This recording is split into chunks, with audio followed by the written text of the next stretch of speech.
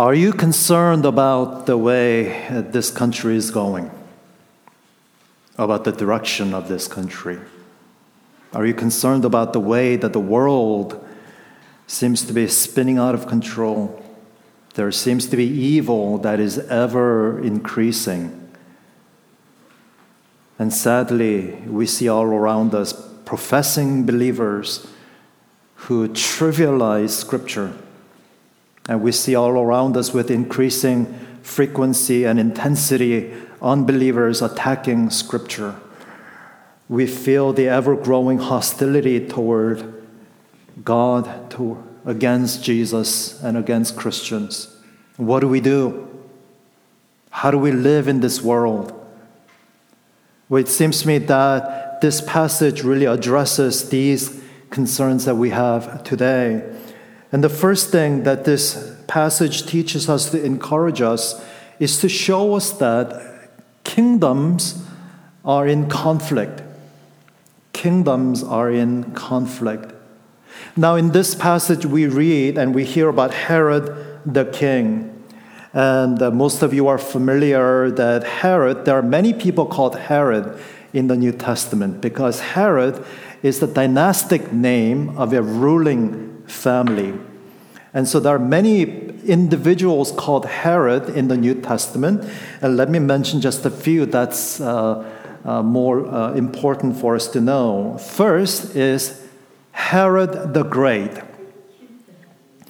Herod the Great is the one who slaughtered the Bethlehem infants in an effort to kill the baby who was born to be the king of the Jews.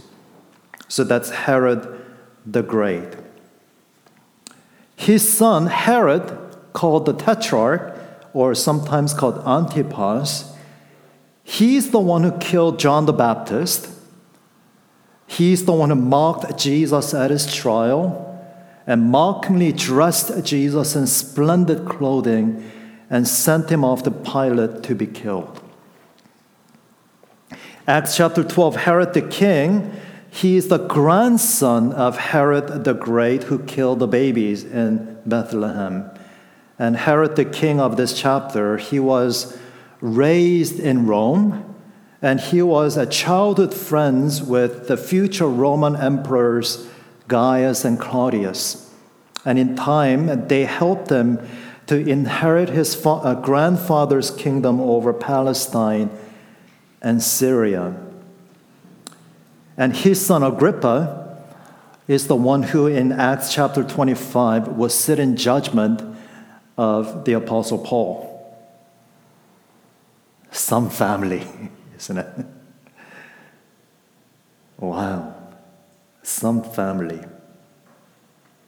And in this chapter, we read that Herod the king, Agrippa the first, he killed James, the brother of John, with the sword.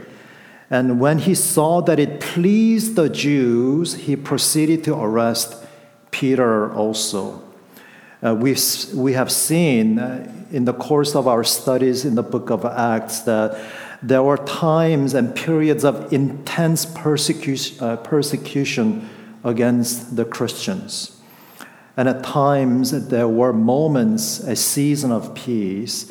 And you remember how earlier on in the book of Acts, while the Christians were driven out of Jerusalem, the apostles more or less enjoyed a level of tolerance having to do with Gamaliel's counsel to the Jewish council. Leave these men alone. You may be found opposing God. And because of that, the apostles enjoyed something of a tolerant treatment. But it seems here that has disappeared.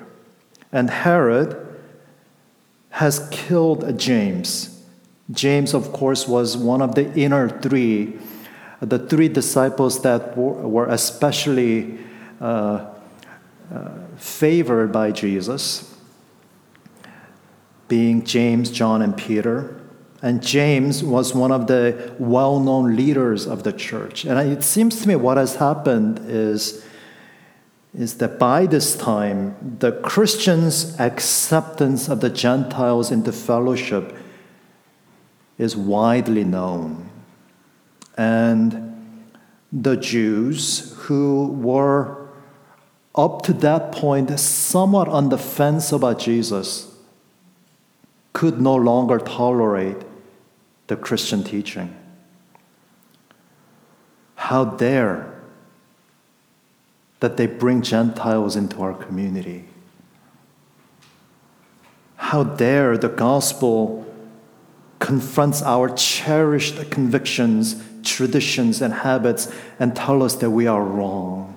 And it seems in keeping with the Christians accepting the Gentiles into fellowship, there arose a new and intense persecution against the Christians. And when Herod killed James, that murder was received warmly by the Jews.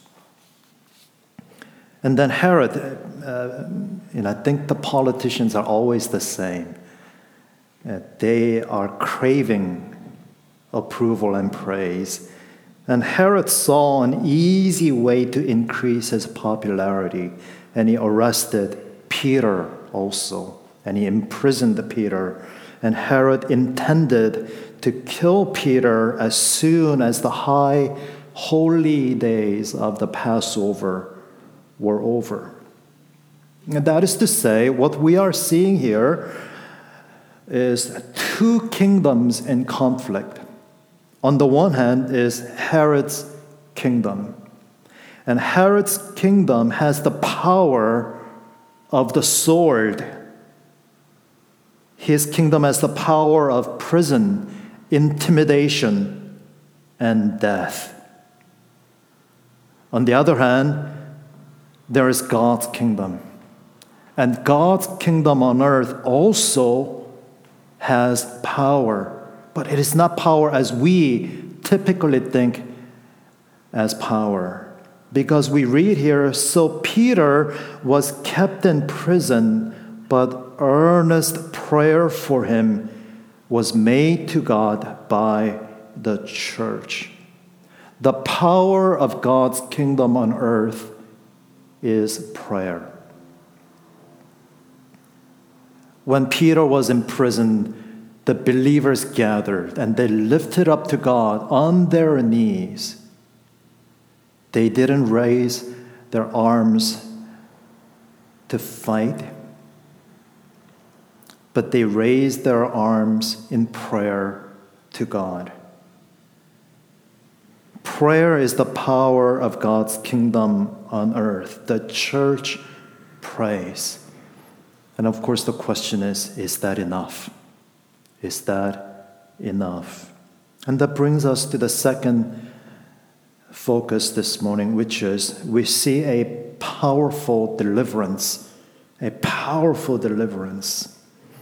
Notice here how Peter was delivered over to 4 squads of soldiers to guard him. People who have studied Roman history and Roman military say that each squad consisted of 4 men, and these squads were on shift for 6 hours each. So Herod assigned to Peter 4 squads, 16 men, 4 of them each taking 6-hour shifts. And scholars also say that the normal practice was for a prisoner to be tied to one soldier. So think about this. Peter is in maximum security. But note this, Peter was sleeping between 2 soldiers, bound with 2 chains, and sentries before the door were guarding the prison. Peter is not going anywhere. And that's exactly the intent, isn't it? To keep Peter from escaping, so that Herod may bring him out the next day and kill him. But what are chains? What are swords and spears? What are iron bars against the Lord who hears the prayers of his people? And so we read, and behold, an angel of the Lord stood next to Peter, and a light shone in the cell. And the angel commanded, get up quickly, dress yourself, and put on your sandals, wrap your cloak around you, and follow me. And somewhat humorously, we read, Peter did not know that what was being done by the angel was real, but thought he was seeing a vision. Now, of course, just a few chapters before this, we saw how Peter saw a life-changing and earth-shattering vision in Joppa. And maybe that is why Peter thinks that this unimaginable scenario is also a vision that he is seeing. And it isn't until that Peter is brought out of prison, out of the city, and out of danger that he realizes, now I am sure that the Lord has sent his angel and rescued me from the hand of Herod and from all that the Jewish people were expecting. And what follows is pure comedy. Did you see what happened? Peter went to the house of Mary where many were gathered together and were praying. And by the way, what were they praying for? What were they praying about? They are praying for Peter's deliverance, aren't they? They are praying for Peter's release. But what happens when God actually answers their prayers? They don't believe it. And so Peter comes and knocks on the door, and a servant girl named Rhoda recognized Peter's voice. And she was so overcome with joy. Isn't this comical? Instead of opening the door to let Peter in, she's so overcome with joy that she runs inside and she tells everyone, Peter is standing at the door. And what do they say? These people who are gathered to pray for Peter's deliverance and release, what do they say to her? You are out of your mind. No way Peter's been released. No way Peter's been delivered. And when she kept insisting, they finally say, well, it must be his angel. Peter must be dead. You must be seeing a ghost. You know, the funny thing is that these people really did not believe that God was going to answer their prayers. This is comedy, isn't it? And I think we should all appreciate the humor. And I think there is a purpose behind this.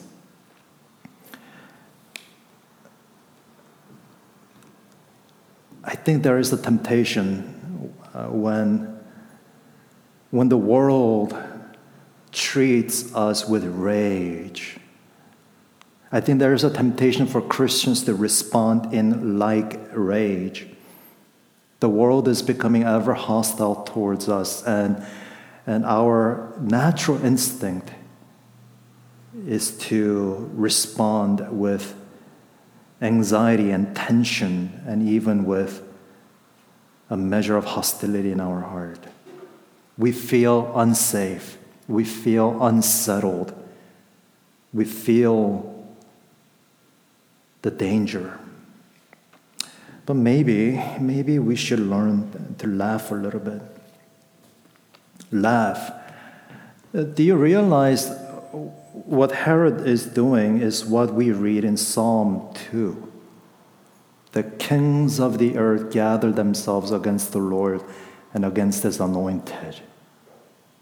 We should laugh because the kings of the earth actually think they can stop God.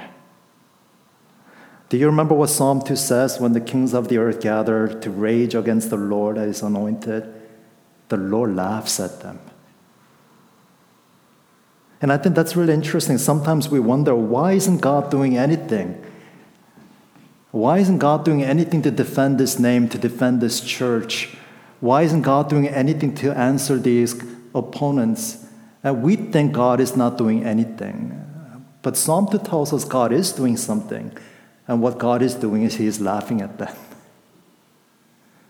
And maybe, just maybe, that's something that we should learn to do too. Laugh. The world is full of rage and anger and hostility, and they actually think that they can stop the God of heaven. And we should laugh a little bit too, because even when we are trying to do God's work, it turns out we are really clumsy about it. and so much is lacking in our service. Can you imagine these believers gathered, earnestly praying, but it doesn't occur to them, not even at all, that God might just answer their prayers?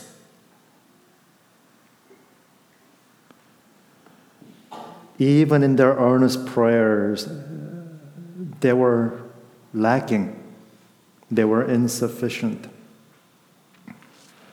And I think we can learn to laugh a little bit, realizing that true power belongs neither to earthly kings, nor even to our stumbling efforts, but true power belongs to the God of grace. And this is the powerful deliverance. And did you notice how Peter is entirely passive in this deliverance? He is awakened by the angel. The angel tells him what to do step by step. Get up, get dressed and put on your sandals, follow me.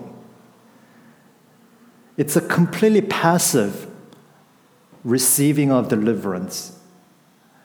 And that's comforting too, isn't it? We think so much is at stake depending upon what we do for the Lord. It's one thing for us to try to be faithful and to make use of the opportunities that God has given us. But you and I, we are never meant to carry the burden or be so presumptuous as to think that God's kingdom progress depends on what we do. We need to learn to laugh a little bit. And I think this little comedy is exactly right and exactly what we need as we think about the rages of the world. And that brings us to the third and the last point, which is Herod's demise and gospel's progress. Now you remember how Acts chapter 11 ended with the Antioch Christians sending aid to the famine-struck Jerusalem church by the hand of Barnabas and Saul. And chapter 12 begins with the words, about that time, Herod. And so it seems that the people of Tyre and Sidon were also facing food shortage because of famine, and they depended on Herod's territories, Herod's country for their food. And for whatever reason, Herod was angry with them, and the people were running out of food. So they came to plead with him. They came to flatter him. So they found themselves appearing before Herod. On an appointed day, Herod put on his royal robes, took his seat upon the throne, and delivered an oration to them. The first century Jewish historian Josephus, in his book Antiquities, has actually a passage about this very event. And Josephus, who was not a Christian, but he was born about the year 32 AD or so, he records that Herod was dressed in a robe that was woven out of silver strands. And when sunlight hit his robe, it was so dazzlingly bright, it impressed everyone around him. And people were giving him a praise deserving that only God deserved. And Herod, Josephus tells us, didn't bother to stop the people from praising him as a god. And so I think that's an interesting little perspective from Josephus on this biblical account. And Luke tells us here that the Herod put on his royal robes, took his seat upon the throne, and delivered an oration to them. And the people were shouting, "The voice of a God and not of a man." That's pretty good. That's pretty good flattery, isn't it? And it's a real nice way of pleading your case. And what occurs to me is that Herod is an antichrist-like figure. He is someone who rages against the Lord's Messiah and his kingdom, and he is someone who exalts himself in God's place. But the true King of heaven judged him. And what's really fascinating is that Luke, the theologian and the historian, is also a physician. And so here Luke gives both his theological and medical diagnosis. Here's the theological diagnosis. Immediately an angel of the Lord struck him down because he did not give God the glory. God judged him for his blasphemy, for his antichrist-like pretenses. And Luke also gives a medical diagnosis. And he was eaten by worms and breathed his last. One Dr. Short, he was a British physician. He wrote in a book called Bible and Modern Medicine, and he explains in that book that a certain intestinal parasite was common in that area, which could form a tight ball and cause an acute intestinal obstruction. And apparently this was a common condition in those days. And Josephus again writes that Herod, he had been quite worn out by the pain in his belly for 5 days. He departed this life. Again, that's really interesting that Josephus has an account that goes along with this biblical account. And so what has happened? Herod, in his rage, attacked the Lord's anointed and his people. Herod, in his arrogance, put himself in God's place. But the true God of heaven judged them, and so Herod is no more. But notice what Luke adds to that. Luke adds, but the word of God increased and multiplied. And we need to understand that when Luke says, but the word of God increased and multiplied, God's word increased and multiplied not in the absence of obstacles, opposition, persecution, and difficulties, but God's word increased and multiplied through obstacles, oppositions. And I think that's something we forget, don't we?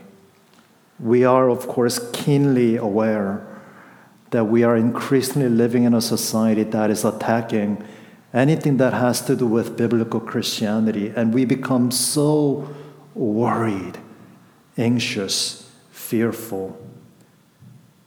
And we might even think, is this going to be the end of true proclamation of God's word?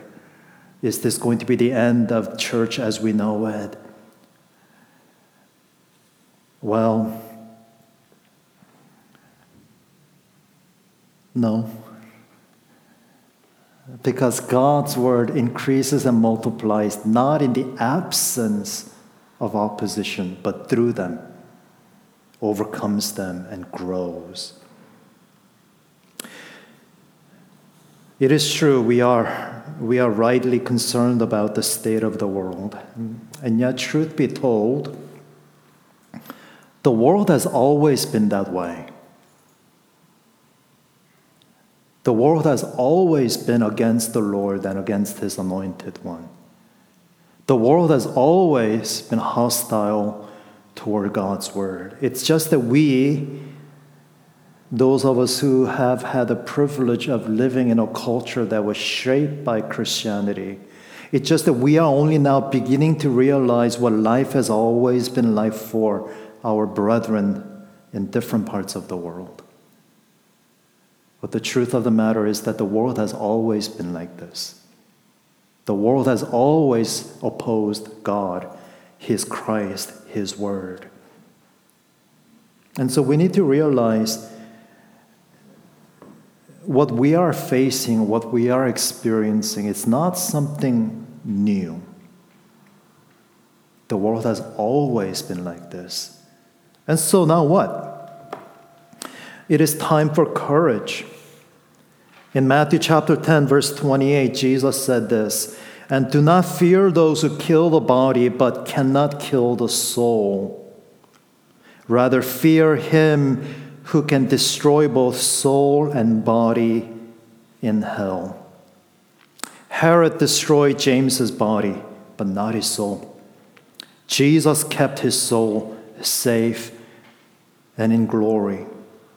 And that is why Peter, he's sleeping in prison, knowing that the very next day, Herod intended to put him to death. Peter is sleeping. Not a care. No anxious staying up throughout the night. This is the safety and the confidence that believers have in Christ. Because Peter knew, just as James did, that Herod can only kill his body, but not his soul. The Lord, however, destroyed Herod's body and soul. And sadly, when Herod learned to fear God, it was too late for him. So, loved ones,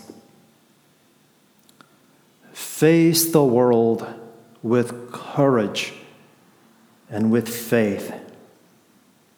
Laugh at its threats, not because it does not hurt, but because we have hope.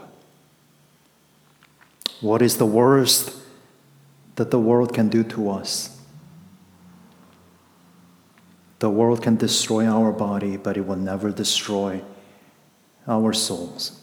And one day, Jesus will raise us, body and soul, into glory.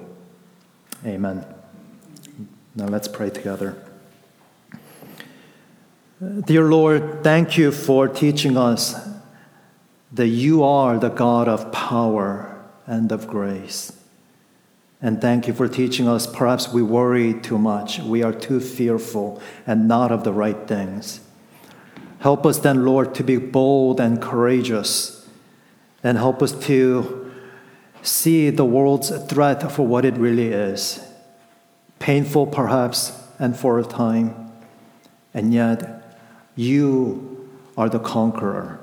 You are the Lord. And our body and soul, which we entrust to you, you will keep safe for glory. So be with us, O Lord, in this harsh and difficult world, and enable us to live with confidence and joy. In Jesus' name we pray. Amen.